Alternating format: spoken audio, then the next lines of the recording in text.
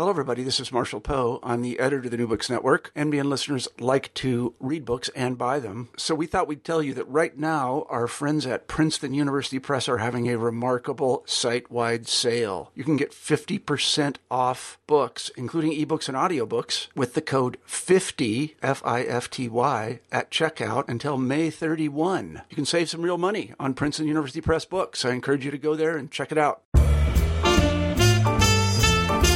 Hi, my name is Doc Stull, and welcome to New Books in Jazz. The prolific and peripatetic vibe player Cal Tjader was a fixture in the San Francisco Bay Area Latin jazz scene for 4 decades, until Tjader's death of a heart attack at the age of only 56 in 1982. Tjader, whose father was a vaudevillian and his mother a classical pianist, was a wunderkind tap dancer and was already performing on stage at age 4. Tjader won a local Gene Krupa drum contest in high school, served in World War II, graduated from San Francisco State, and made early recordings as a drummer with Dave Brubeck and Paul Desmond. But Tjader, whom jazz pianist George Shearing called a percussive genius, soon became enamored of Afro-Cuban rhythms. Tjader's melodic vibe playing and his collaborations with Willie Bobo, Mongo Santamaria, Armando Peraza, Pancho Sanchez, and many others helped popularize and revolutionize the small group Latin jazz sound. Here to talk about his new book, Cal Tjader, The Life and Recordings of the Man Who Revolutionized Latin Jazz, published by McFarland and Company Incorporated, 2013, is Duncan Reid. Talking to Duncan Reid, the author of Cal Tjader, The Life and Recordings of the Man Who Revolutionized Latin Jazz. It's great to have you with us on New Books in Jazz. As you know, I grew up in the Bay Area, and I was a big Cal Tjader fan, and was really happy to read your book because there wasn't a lot out there about him. So tell us a little bit about yourself and how you came to write this book about Cal Tjader. When I was growing up, my dad had a collection of 78 records.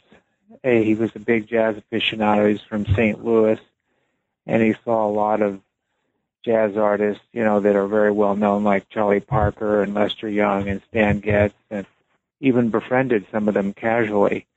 He was a painter and sometimes would trade his artwork to them, for various things, performances, and he knew Charlie Ventura, so I was exposed to that as a kid. He would play the 78 records. I wasn't really into it at that time, but I liked what I heard. And then later on, when I was 18, it dawned on me this is really good music. And my mother was the one who was aware of Cal Tjader, and that's how I got into it. And that was a little bit later. I was aware of him when I was in my late teens, but he wasn't really on my radar yet as far as listening to the music. That came later, again, from buying records from my mother because she was really into his music. So that's how I got into it. I don't know that I have ever read such a detailed account of the arc and trajectory of a jazz musician's life. You seem to have every gig and every date and the circumstances surrounding it. How long did it take you to do this? Well, I started it, I got the idea for it late in 2004, and I began work on it probably the early work anyway, November 2004. And then in earnest, I started doing more interviews the following year. Fortunately, my mother was friends with Benny Velarde, who played with Cal in his early mambo quintet, and that kind of gave me an inroad there with the interviews. And I also knew a jazz musician named Chuck Metcalf, jazz bassist, and he gave me some numbers, and then it went on from there. And so that's how I was able to get to talk to people. I was very fortunate that I had, some connections in the jazz world here in the Bay Area. As far as all the gigs and documenting everything, it took a long time. It took me 8 years to write the book. I was working another job at the time. And so I couldn't devote, 100% of my time to it. And that's part of the reason. And also it's my first book, so I kind of was learning as I was going along how you write a biography. And I was reading other people, and it was a learning process. So as far as the gigs, I did the best I could. I didn't, as I say in my preface, I didn't get all of them. I did, it's very difficult, when you go back that far, particularly. But I did look at a lot of old newspapers and magazines, and of course the interviews with all of Cal's former sidemen and colleagues. That was a big help as well. We talked to one of your colleagues, Derek Bang, in my last interview about another great Bay Area jazz musician, Vince Guaraldi, who of course played with Cal Tjader. Yeah. And the book did fill a gap because it's hard for me to believe that Cal Tjader hasn't been around, nor Vince Guaraldi, for almost 3 decades. So it's a good thing that you did the book, because the book convinced me, certainly, that he had a profound effect on the popularity of Latin jazz. And I want you to talk a little bit about that, because the strain throughout the whole book are the people that Cal Tjader brought into his fold, and the demographic that he affected on the West Coast, in particular, the college audience. Right. And then, of course, his musicianship. Many people commented on in the book what a wonderful, sensitive musician he was. Tell us a little bit about Cal Tjader, his early life, and how a Swedish guy became such a percussive genius and became so interested in Latin jazz. Well, he came from a family of performers. His father was in vaudeville, and his mother was a classically trained pianist when his father met her. And she was thinking of becoming a concert pianist, in fact. But after he married her, the father, Callan Sr., brought his mother, Victoria, into the world of vaudeville. She would play the piano. He was a dancer and an actor. And Cal was in an environment of performers early on, and from the age of 2, he was, beginning to be trained by his father to be a dancer. So Cal said himself in interviews that it was that early training as a dancer that helped him develop his natural sense of rhythm, which of course led to his, being very successful as a musician. He was put into the act. Actually, they were a traveling vaudeville troupe, and that's how Cal was born in St. Louis, because both of his parents were living in San Francisco at the time, and they went on a tour, and Cal was born in St. Louis, and they remained there for a couple of years. I guess they were doing a circuit in that area and just stayed, and then they came back to the Bay Area, and at the age of 4, Cal made his debut as a tap dancer. So that's how he got his early exposure, and he also was trained by his mother on the piano, and he didn't like that so much because she would use a ruler. If he didn't want to do it, she would whack him with the ruler. He wanted to be out playing softball with his friends, but later he admitted that he was glad that he had that training. And he had an experience when he was an adolescent where he would perform with his mother. He would tap dance, and she would play the piano, and they would do these recitals. It's at various places, little theaters. And in fact, they had a little theater at their house because they had a tap dancing studio in San Mateo, both of his parents. And they would teach ballroom dance as well. But Cal would do these recitals with his mother, and he did one at San Mateo High when he first got there. And he was in a sailor's outfit, and everybody in the audience, which is made up of adolescents, a lot of boys, they booed him and hissed at him, and they called him a sissy. And he was humiliated. He left the stage, and after that, he just put his shoes in the closet, and his parents couldn't talk him out of it. His father was gone by that time. He had a stepfather, Keith Evans, who was also a musician. He was a piano player, but they couldn't talk him out of it. But that led to his getting into music. He took up the drums after that by listening to Gene Krupa albums and various other, Benny Goodman and various other big bands at the time.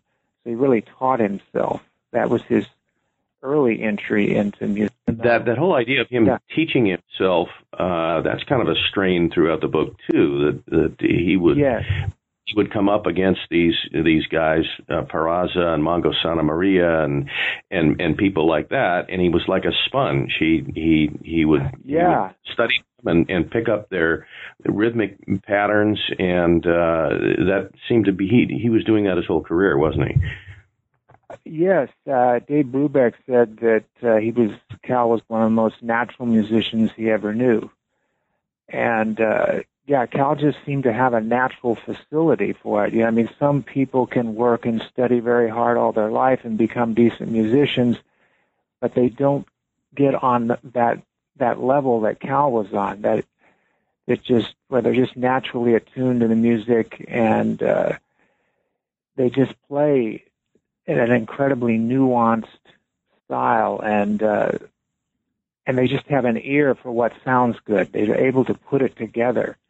And that's what a lot of his, people that were involved with him, noticed, was he just knew how to make things sound good. He knew how to put things together so that it would appeal to people. And also it was a great artistic achievement for himself at the same time. But he got his start with Dave Brubeck, as I noted in the book. Even prior to that, though, he was playing in Dixieland bands with Merv Griffin. Some people may not know that, but he grew up with Merv Griffin from elementary school. They went to St. Matthew's, which was a Catholic school. And they played in Dixieland bands. Merv played the piano, Cal would play the drums. And he did that for a while, and then after he got out of the war, World War II, he was in the Navy. He actually did a gig when he was in the Navy at an officers' club. He played the drums. And then after he got out, he went to San Jose State and then eventually transferred to San Francisco State. At San Jose State, he had his only formal training in music. He took lessons from Walter LaRue, who was worked for the San Francisco Symphony at the time. He was the lead timpanist, and Cal took lessons from him. But those were his only formal lessons. And eventually he joined Dave Brubeck's octet, that experimental octet. And then Brubeck, that group didn't get a lot of gigs because of the experimental nature of the band. A lot of people were not attuned to their sound. And so they, Brubeck would reform it and break it up and so forth, depending on, how things were. And he eventually formed a split-off group, a trio, with Ron Crotty, bass player, and Cal on drums. And that's how Cal really got his first exposure. And he took up the Vibes just prior to joining Dave Brubeck. As I note in the book, Lionel Hampton invited him to sit in one night on drums. He wanted a second drummer, and he invited him, into the band, but Cal said that he wanted to make use of his GI Bill and get his education. So he didn't go on tour with Hampton, but he did start again studying the Vibes on his own. And he debuted them with Dave Brubeck. So he was playing the Vibes and the drums with Dave Brubeck. And then, as I note in the book, there's a pivotal moment where they're playing at a club called Ciro's, which was on Geary Street in San Francisco. And Armando Peraza, who happened to be in town because Slim Gaillard, he was in Slim Gaillard's band. Slim Gaillard came into town and then did a gig there, didn't pay Peraza, and then left. And so Peraza was penniless and sweeping the floors of this club. The club owner took pity on him, let him sleep there. And one day he said to Dave Brubeck, he said, "This kid can really play bongos and conga drums. Would you let him sit in?" So he did. And Cal was there and was just immediately taken with the rhythms that Peraza was producing. Paul Desmond and Dick Collins were also there, so it was like a quintet. Brubeck had a quintet, and as according to Brubeck, Cal took lessons, informally with Peraza, and that he just really became enamored of, the Cuban sound and wanted to integrate it into the group. A lot of people don't know that, but that's when Cal's interest first started, and that was, here in San Francisco. So that was San Francisco. What year was that, Duncan? That was early in 1950. I'm not sure of the exact date, but, maybe early March, but definitely early in the year. Okay. So, and that was interesting to me because, San Francisco was kind of known for the Dixieland revival bands that were going, and Oakland was kind of known for maybe the blues. But the Brubeck connection and the kind of they call it West Coast jazz, and there's all kinds of implications, and people read into that. But it was a different kind of jazz, wasn't it, than what was going on the East Coast with people like Tito Puente and people like that. It's very different. Yeah, it was different. Tito Puente had an orchestra. So he had a really big sound. He had a full horn section, a full percussion section with timbales, bongos, congas. And so it was a really big sound. And Cal didn't get exposed to that initially. His first exposure to a group with that sound, the mambo sound that was popular at the time, was Perez Prado, who was from Cuba, and his initial success was in Mexico. And so when he first toured the United States, which was, I believe, was 1950-51, Cal did go to see him and was aware of him. So that was his first exposure to that. And then, of course, right around the same time, probably a little before that, he met Peraza and then was exposed to Perez Prado, but you could see the very early influence of Cal's interest in the Cuban sound in a recording he did with the Dave Brubeck Trio called Perfidia. If you listen to that, you'll notice that Brubeck is playing in the Cuban style, and that Ron Crotty has a nice groove going, and Cal is playing the bongos on there. And so if you listen to that, that's the very earliest example I know of a small group, particularly a group of that size, a jazz group incorporating, the Cuban influence. So, and then when Cal left Brubeck after he had a swimming accident in Hawaii, and Brubeck was in the hospital in Honolulu, Cal was offered a contract by Max Weiss at Fantasy Records, and he said, why don't you make your own trio? You and Jack Weeks, who was the bass player at the time, he had replaced Ron Crotty, who had to go to the war in Korea. So they came back. They only waited like maybe a few days as Brubeck was recuperating, and they told Dave that they were going to split and come back to San Francisco, and Cal put together his own trio. With Jack Weeks on bass, and initially John Marabuto on piano for the first several months, and then Vince Guaraldi. In the fall of 1951 is when Guaraldi joined. And you can see in his early recordings that influence. He did a song called Chopsticks Mambo, which, the old piano lesson ditty that we've all heard. Dun, dun, dun, dun. But he did it very differently. It's really interesting the way, he put that arrangement together. And both Weeks and Guaraldi seem to be really on the same page with him when you listen to the song. And he also arranged Hoagy Carmichael's Ivy to have a little kind of a Latin tinge to it. And he plays the bongos on that. And it's interesting, on Chopsticks Mambo, he also plays the cowbell and the bongos at the same time, like when Guaraldi is soloing. So that's a real early example of what Cal was doing. Yeah, it's a real early example of how Cal was pioneering that influence in the small group sound. You didn't really hear any jazz groups of that size, certainly. Trios doing what he was doing. The other thing you mentioned, too, was that this kind of connection with Brubeck and the influence in playing on college campuses, that you were actually bringing a different demographic into the appreciation of jazz. So you had the small group thing, which was different for the Latin sound. But then, because they were touring and they were playing on college campuses, you had a whole different demographic coming in. And of course, jazz clubs in San Francisco between after World War II and through the 50s, it was kind of a golden era, wasn't it? So people were going to jazz clubs. Oh, absolutely, yeah. There were quite a few that were, particularly in North Beach along Broadway. Various clubs popped up, like you mentioned, in the post-war years, particularly in the 50s is when they started coming out. The most famous of which, of course, is the Black Hawk, which was Cal's home club for many years. He first played there with Dave Brubeck.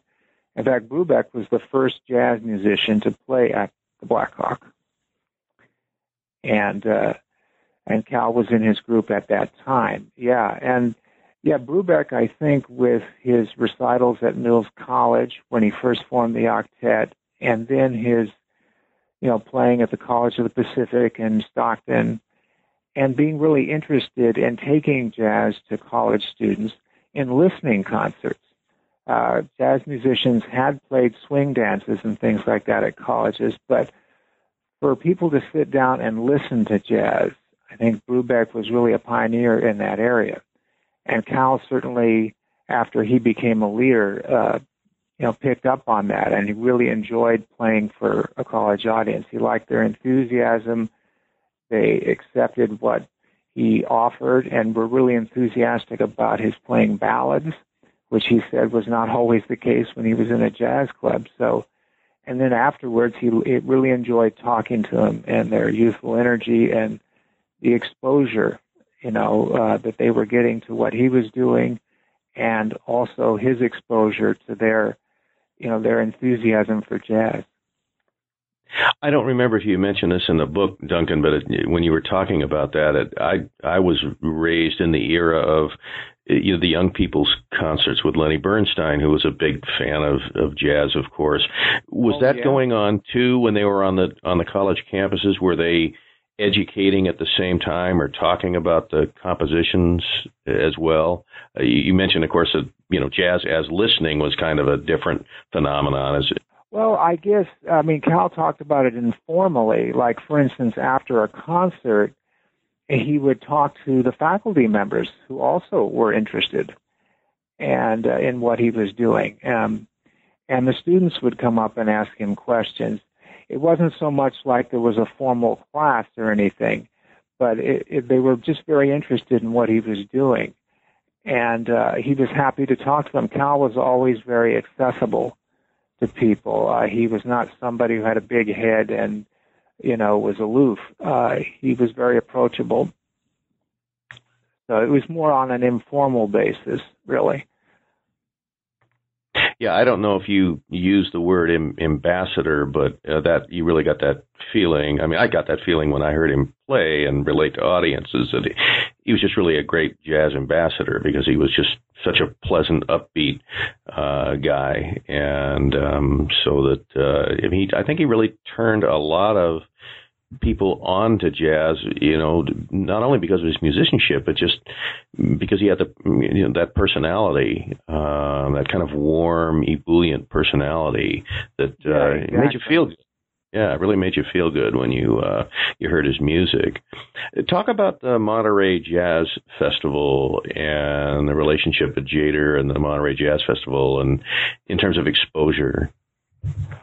Well, yeah, that's an interesting story, because Cal, of course, knew Jimmy Lyons, who co-founded the Monterey Jazz Festival with Ralph Gleason, the noted Chronicle columnist and downbeat writer. And Cal knew Jimmy Lyons way back when they had the Dave Brubeck Octet, because he was a big proponent of Dave Brubeck's music.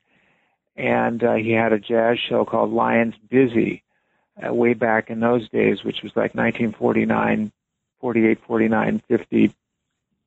And so he was really promoting the local jazz scene. And then after he founded the Monterey Jazz Festival, he and Cal were already very good friends. And he naturally wanted to bring Cal in on the ground floor. So in 1958, when he was proposing the idea of having a jazz festival in Monterey, he actually had Cal do the first preview concert for that. So the festival hadn't even started in 58, and Cal did a preview concert in July. I don't know too many of the details, but I do know that it took place. And then, of course, later in the fall, in October, Cal participated in the first Monterey Jazz Festival, which I believe was October 3rd and 4th, 1958. And Cal was supposed to perform several times, but because they had so many acts and things ran over, and the scheduling didn't work out quite as well as they had hoped. But Cal did end up coming on, I think it was on a Saturday at 1 a.m. And actually he came on, I think, just after midnight and played till 1 a.m. And Buddy DeFranco, the very great clarinetist, who's still around, by the way, and he sat in with Cal, and they did a wonderful jazz concert, which featured extended versions of Summertime and Charlie Parker's Now's the Time. And both were about 13, 14 minutes long, and featuring great improvisation from Buddy DeFranco, Vince Guaraldi, and Cal himself. And I think even Al McKibben, the bass player, got into the act as well. And then they had a Latin jazz finale when Mongo and Willie joined, and they played Cubano Chant and Tumbao. So that really wowed the audience. And the critic John Tynan, who was covering it for Downbeat, and that day, Saturday, was the best, as far as the money they were taking, and that was the best day they had. Overall, they only made a slim profit, but it really showed people, that the Bay Area could put on, actually the Monterey Bay Area, I should say, could put on a great jazz festival. And the following year, Lyons wanted to make sure that he got a greater profit margin. And so he did another preview concert, again with Cal, and in April, and that was held at the Carmel Sunset School Auditorium. And that's where Cal's two albums, Concert by the Sea, Volume 1 and 2, came from. And a lot of people are familiar with those records. And they were really seminal records for Cal, because it really gave you an idea of what he offered. The cool swinging jazz, his wonderful ballad touch, and the Cuban influence. Talk about Cal Tjader's development throughout the 60s. Again, there are allusions in your book about, this was kind of the beginnings of rock and roll, where the market was starting to change. San Francisco was starting to change. North Beach. You had folk singers who were gaining popularity. Where did Cal's music go in that decade of the 60s? Well, initially, like in 1960, Cal was interviewed, and Cal was not a big rock and roll guy.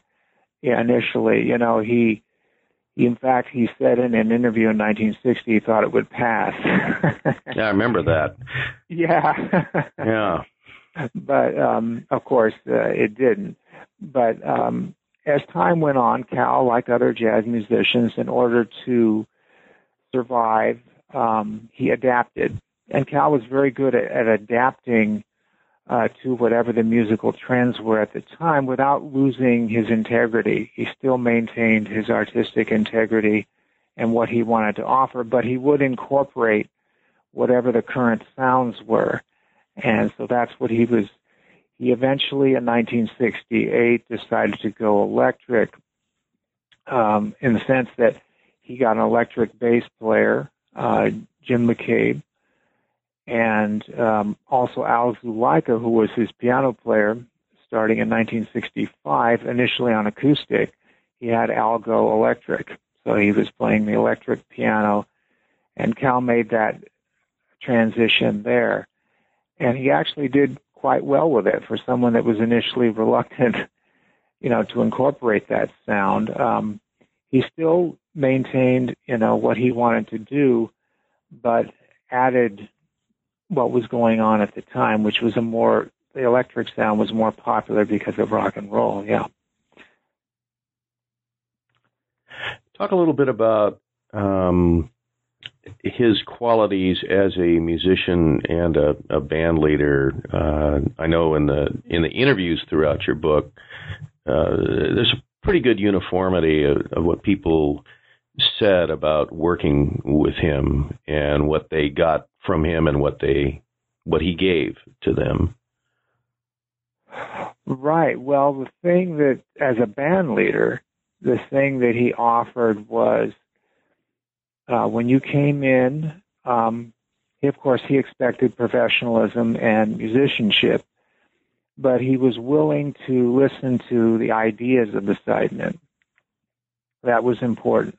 He was willing to collaborate with him. It didn't mean he would use all your ideas, but he was willing to listen to them. And I think the sidemen really appreciated that. They also appreciated that he was very direct. He was a perfectionist, but not of the real demanding, yell at you on stage kind. He didn't believe in doing that. He would talk to people about, what his arrangements were and what he wanted. And so the sidemen knew what Cal wanted. Cal was very clear about the sound that he wanted, the harmonics and everything. And so, but he was also very open to listening, as I mentioned. And another thing the sidemen appreciated was that he gave them space to solo. Particularly when they were playing in live, concerts and club dates. They really appreciated the fact that Cal was secure enough in his own abilities that he was not worried about whether they were going to take over the band because they, soloed and wowed the audience. Cal enjoyed seeing his sidemen have success, and I think they really appreciated that. And that, of course, led to their own success in many cases after leaving the group because they were allowed to blossom. Some examples, of course, on the Cuban side would be, Mongo Santa Maria, who said that, in 7 years with Tito Puente, he didn't get that opportunity to really showcase himself. He, of course, was in the orchestra, and Tito, he said, took most of the solos and didn't really want to feature, people like Mongo, who he thought would upstage him and so forth. But Cal was not worried about that. He featured Mongo a lot and Willie Bobo on timbales, and they both really blossomed under Cal. In fact, Mongo said, I learned more in a year from Cal than 7 years with Tito Puente. And later on, after they left Cal, they both became successful band leaders. And I think that's an example. Also, Michael Wolff, who played with Cal in the 70s, a young jazz piano player, same thing. Cal allowed him to do his thing, and he gained confidence and then went on eventually to become a leader. So I think that quality of nurturing his sidemen, their talent, and wanting to feature them, I think really was probably the best quality that he had to offer as a band leader, that and his ability to listen. As far as his musicianship, I think the qualities that people liked the most were his sense of time. He was always right on the money, right on the beat, all the time. people were just amazed, that he rarely, missed a beat. Poncho talked about that. He said, "Do you ever play a wrong note?"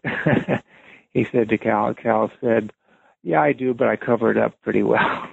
Yeah. But you wouldn't notice it, you know what I mean?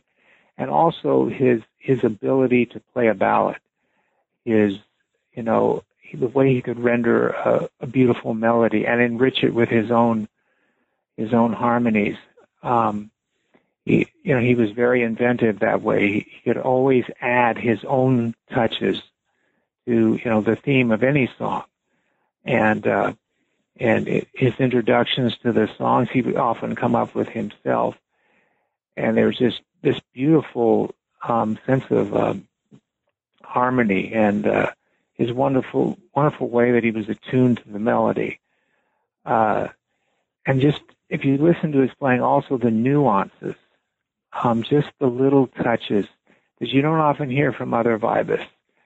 Cal was a very subtle player. He didn't always believe in playing a lot of notes. He was very judicious about that, and that's another thing that was appreciated by his sidemen. They really enjoyed that quality. Cal's expression was breathe. So he believed in little moments of pausing and silence where you build anticipation as you're creating the music, and also in playing delicately when necessary. That's why he became such a great balladeer, is he just had this wonderful, delicate touch all the way up and down, the scale. To me, that's what I really loved about him, along with his great time. Maybe it was that early tap dancing experience, where you're just, it's moving from the ground up through your whole body, Yes. Yes, exactly. In fact, Cal mentioned that in a 1953 interview with Ralph Gleason, that was really where he got his rhythm, being a tap dancer. Yeah, from the ground up. It's interesting. Yeah, it's exactly. Not from the mallets down, but it was from the ground up. Yeah, that's great. I always felt that way when I heard him play ballads, too. A lot of those Brazilian songs that he did his own interpretation. Yeah, like Mano de Carnaval. Yeah. Yeah, just really, really lovely. And you mentioned, too, in the book that he was one of the first to actually, in a small group setting, to Latinize standards or even popular tunes, that he was very good at doing that, at arranging them to sound as if they were Latinized. Yeah. He just really, that goes to his ear, which, that's another thing. You can't learn that. He just had this incredible ear. And he knew which jazz standards, and Broadway tunes, whatever they might be that are in the jazz canon, he just knew which ones would work. By putting a Cuban arrangement on it, adding the Cuban rhythms. He just had a knack for that. And also, when he would play mambo tunes, like, for instance, Tito Puente's Philadelphia Mambo, he knew which tunes of that nature would work well with a jazzy feeling in them. So he would do it both ways. He really had a knack for that, and he really popularized that. And I think, his methodology, I think a lot of people followed that afterwards. He really was I think maybe he wasn't the first one to do it, but certainly he really popularized that and became very adept at it, and people looked at the way he adapted those tunes. You mentioned in talking before that, Cal Tjader was a pretty modest guy and a very open to collaboration and wasn't worried about being upstaged. There weren't a lot of allusions in your book about himself feeling about his own legacy, for example. And that seemed to be a strain that in your subtitle, for example, you said The Life and Recordings of the Man Who Revolutionized Latin Jazz. And you don't often hear Cal Tjader's name mentioned as somebody who revolutionized Latin jazz. No, you don't. And he wasn't really a self-promoter, was he? Not really. I mean, of course, he put himself out there, and he played gigs, and he toured all over the United States and even out of the country on occasion. So, but yes, in terms of he would do interviews, but he always was very conscious of not wanting to appear egotistical or to, blow his own horn. And so, I think, and naturally he probably was a humble person, but I think there was a real consciousness of not, because he didn't like that in other musicians. He didn't like if they became too egoistic. And, but I think, in the long run, it would have helped him if he had said something. And I know he was very intelligent and articulate in his interviews. He had a wide variety of interests in art as well as music, literature. But I think if he had just occasionally mentioned what he was doing a little more, I think people would have noticed. I think people like Dave Brubeck spoke more about what they were doing, and I think that really helped them. So, I would agree with that. Mm-hmm. You don't talk a lot about his personal life, but being on the road and just kind of the nature of being on the road all the time, his family life wasn't easy, particularly for his children. He definitely had an alcohol problem. What was that like in talking to his kids about having a father that was a musician and was on the road? Maybe that's the only father they ever knew, so that's what they grew up with. But certainly not a conventional lifestyle. No, not at all. And it was very difficult, particularly when they were young. The daughter was Liz, Elizabeth Jader, was particularly close to her father. So, when she was a young girl, she would cry every time he left. And he would leave and he'd be gone for 2 weeks, even a month at a time. Then he'd come back and he'd be gone again. That was very difficult on the family. And, and on the marriage too. I wasn't able to talk to Pat Jader because she died just about 5 months before I started the book.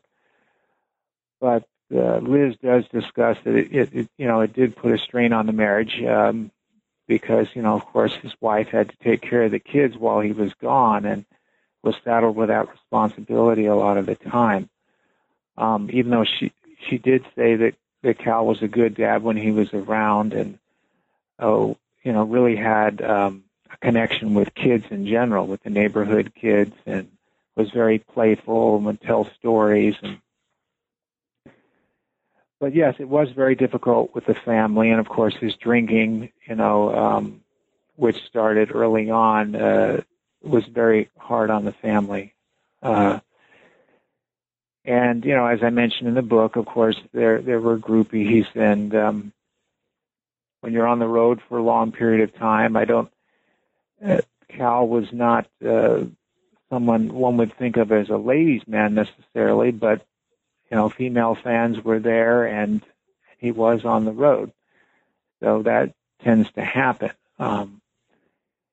It's hard to resist it when it's so available. And so that put a strain on the marriage too.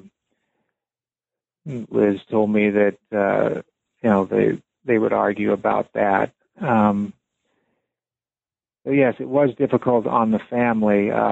There's not much on the personal side of things, simply because I wasn't able to talk to the mother, who was reluctant, I heard, to talk about that anyway. So I may not have, even if she had been alive, I may not have been able to get into it so much.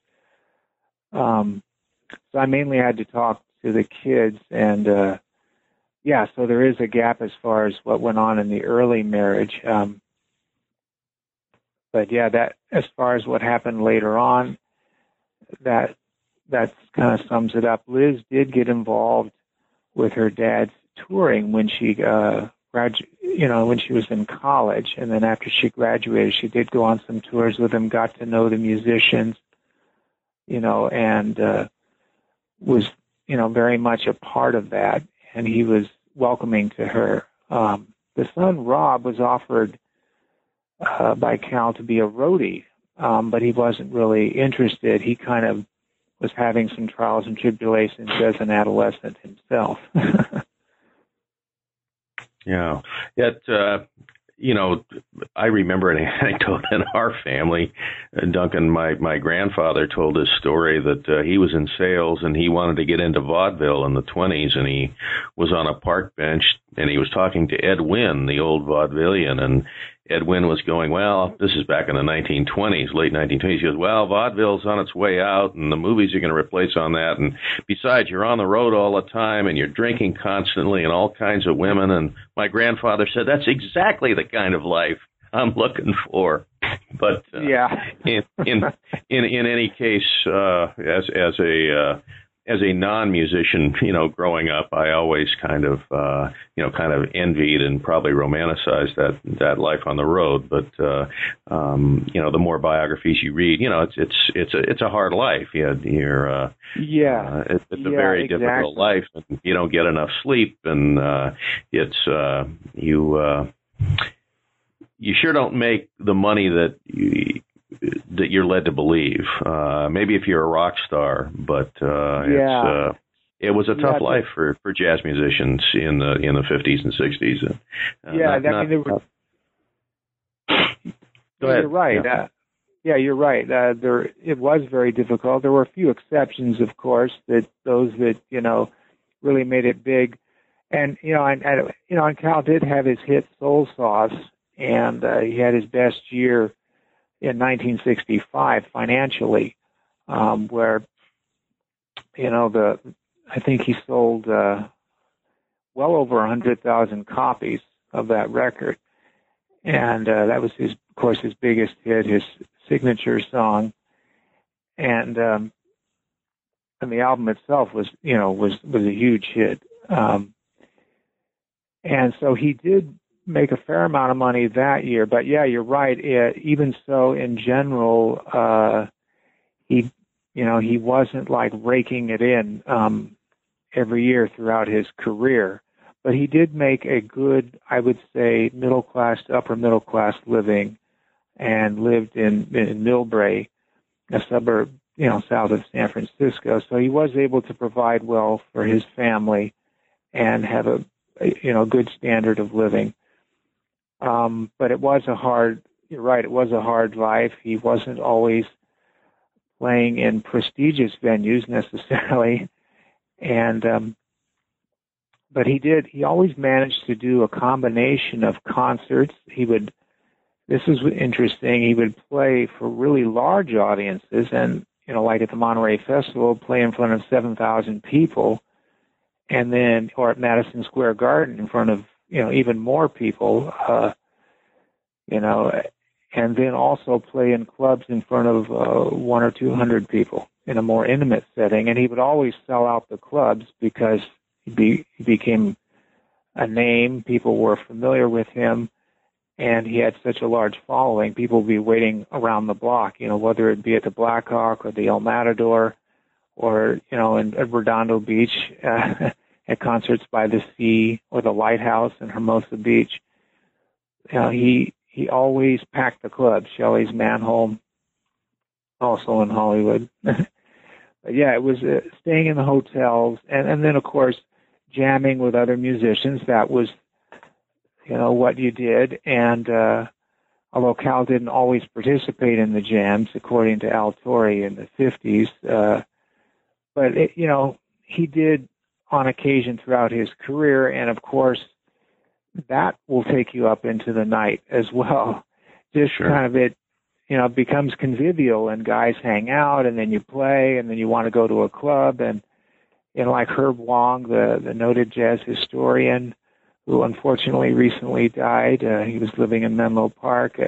he was a great friend of Cal's, and they, as I note in the book, he would see Cal's gigs at the El Matador, and then after Cal was done, and this would be at night, they would, just bop from club to club, the Jazz Workshop, Basin Street West, along Broadway, and so Cal would be up all night. Yeah. You're right. Even when he was at home, he was just up into the wee hours and not getting a lot of sleep. Yeah. If you were, say, teaching a short course on Cal Tjader, do you have a suggestion, kind of a top 5 or a top 3 hit list that would give the depth and breadth of his playing? Maybe if you've never even heard of Cal Tjader, is there an album you would go to say, this is one that will give you a taste of what this guy's all about? Well, certainly for Cal's 50s sound, it depends on what era in his career, but for his 50s sound, I would say there's a CD called Monterey Concerts, which has both of the records that he did from that Carmel concert in 1959, which was Concert by the Sea Volume 1 and 2. And that really, I think, in a nutshell, captures what he did in the 50s, which is my favorite part of Cal's career. And the thing I love is that it has a mixture of the things that Cal liked. Cal wasn't as, he's more famous for being a pioneer in Latin jazz, but he also was a wonderful straight-ahead player, had a great swinging sound, and all the qualities that he brought, to Latin jazz, he also brought to straight-ahead jazz, his great harmonic sense and his great time and just, wonderful sense of swing. And so that, I think that record encapsulates that. And also in 2008, the Monterey Jazz Festival label released that 58 concert that I alluded to earlier in Monterey, the first one with Buddy DeFranco. And that is a wonderful concert that in its entirety is featured on that record, and also various live performances that Cal did throughout his career at Monterey. It's called The Best of Cal Tjader at the Monterey Jazz Festival 1958 to 1980. And I think those are two, and there's, of course, quite a few. In his Verve period, I would recommend, of course, getting Soul Sauce. That's a wonderful album. And Several Shades of Jade, which he did with the great arranger and composer Lalo Schifrin. It's a wonderful big band jazz record with a little kind of Asian touch to it. He used some Oriental scales. Lalo Schifrin had studied musicology, and Creed Taylor, Cal's producer at Verve at the time, had suggested, that he try that sound. And so Cal went with it, and it's a wonderful big band album. And Cal really loved Schifrin's arrangements, and I think that's a great one from that period. And of course, later in his career, when he was with Concord, La Onda Va Bien, the Grammy winner, I'd recommend that. And there's an obscure album that Cal did in 1958 called San Francisco Moods. And I talk at length about that album in the book. It's all original material, and the material is inspired by various places in San Francisco. Cal wrote some of the tunes, and so did Jack Weeks, who played bass on one of the selections.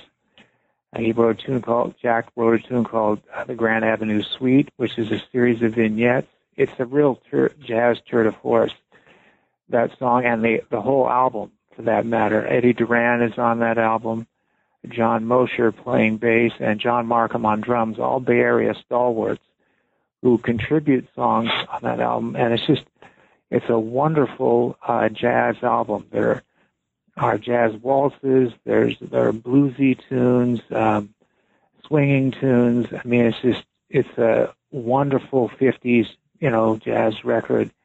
I would highly recommend that. You can get that on a CD titled Sentimental Moods, which also includes another record Cal did during that period called Latin for Lovers, which is more of a mood music, features ballads, many like Skylark, for instance, and Alone Together with the Cuban percussion of Bobo and Santa Maria and the piano playing of Vince Guaraldi. So I would recommend those things to start off with.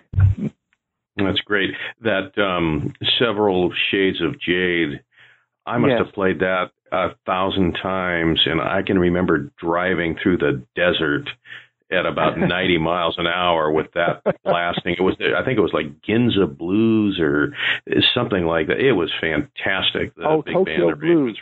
Tokyo Blues. Tokyo Blues. It was fantastic. That's wonderful really arrangement.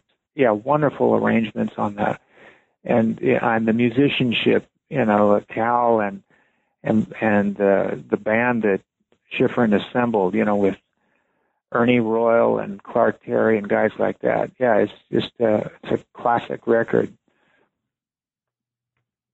Well, Duncan, we've taken up a lot of your time, but I could actually talk to you for a couple more hours because I saw Cal Tjader a couple times and really loved his music. And I think I told you in an email, my mom used to take ballroom dancing lessons at his parents' studio there in San Mateo. Right. That's right. Yeah. So my connections with Cal Tjader and the Bay Area jazz scenes go way back. You'd mentioned in an email to me that you were taking a break from lengthy projects, having read your book that was quite a project. Are you doing anything right now? Any special projects or any books or any articles now? Yes. Well, I wrote an article about alto saxophonist John Handy and his collaboration with Ali Akbar Khan, a sarod player from East India. And I'm trying to find a publication that will accept it. It's hard. It's hard right now, but hopefully I can get that published. Also, I'm working on a revised and expanded edition of my Tjader biography. There's a lot of material that I've compiled that was not in the book. Since I've published it, there's some things that didn't get into the book initially, and then other things that I've been working on. For instance, I was able to, through Tjader's family, talk to Philip Smith, who was a lifelong friend of Cal's, from a real early age all the way until he died. In fact, his daughter said they spoke every day. So he lives in San Rafael. I went over to talk to him, and he had a lot of wonderful stories. And I wanted to, throughout Cal's life, particularly in his childhood, but as an adult as well. And I wanted to include those stories. And I'm working on talking to some other sidemen that I didn't get a chance to talk to, and expand on some of the things that I touched on in the book as well.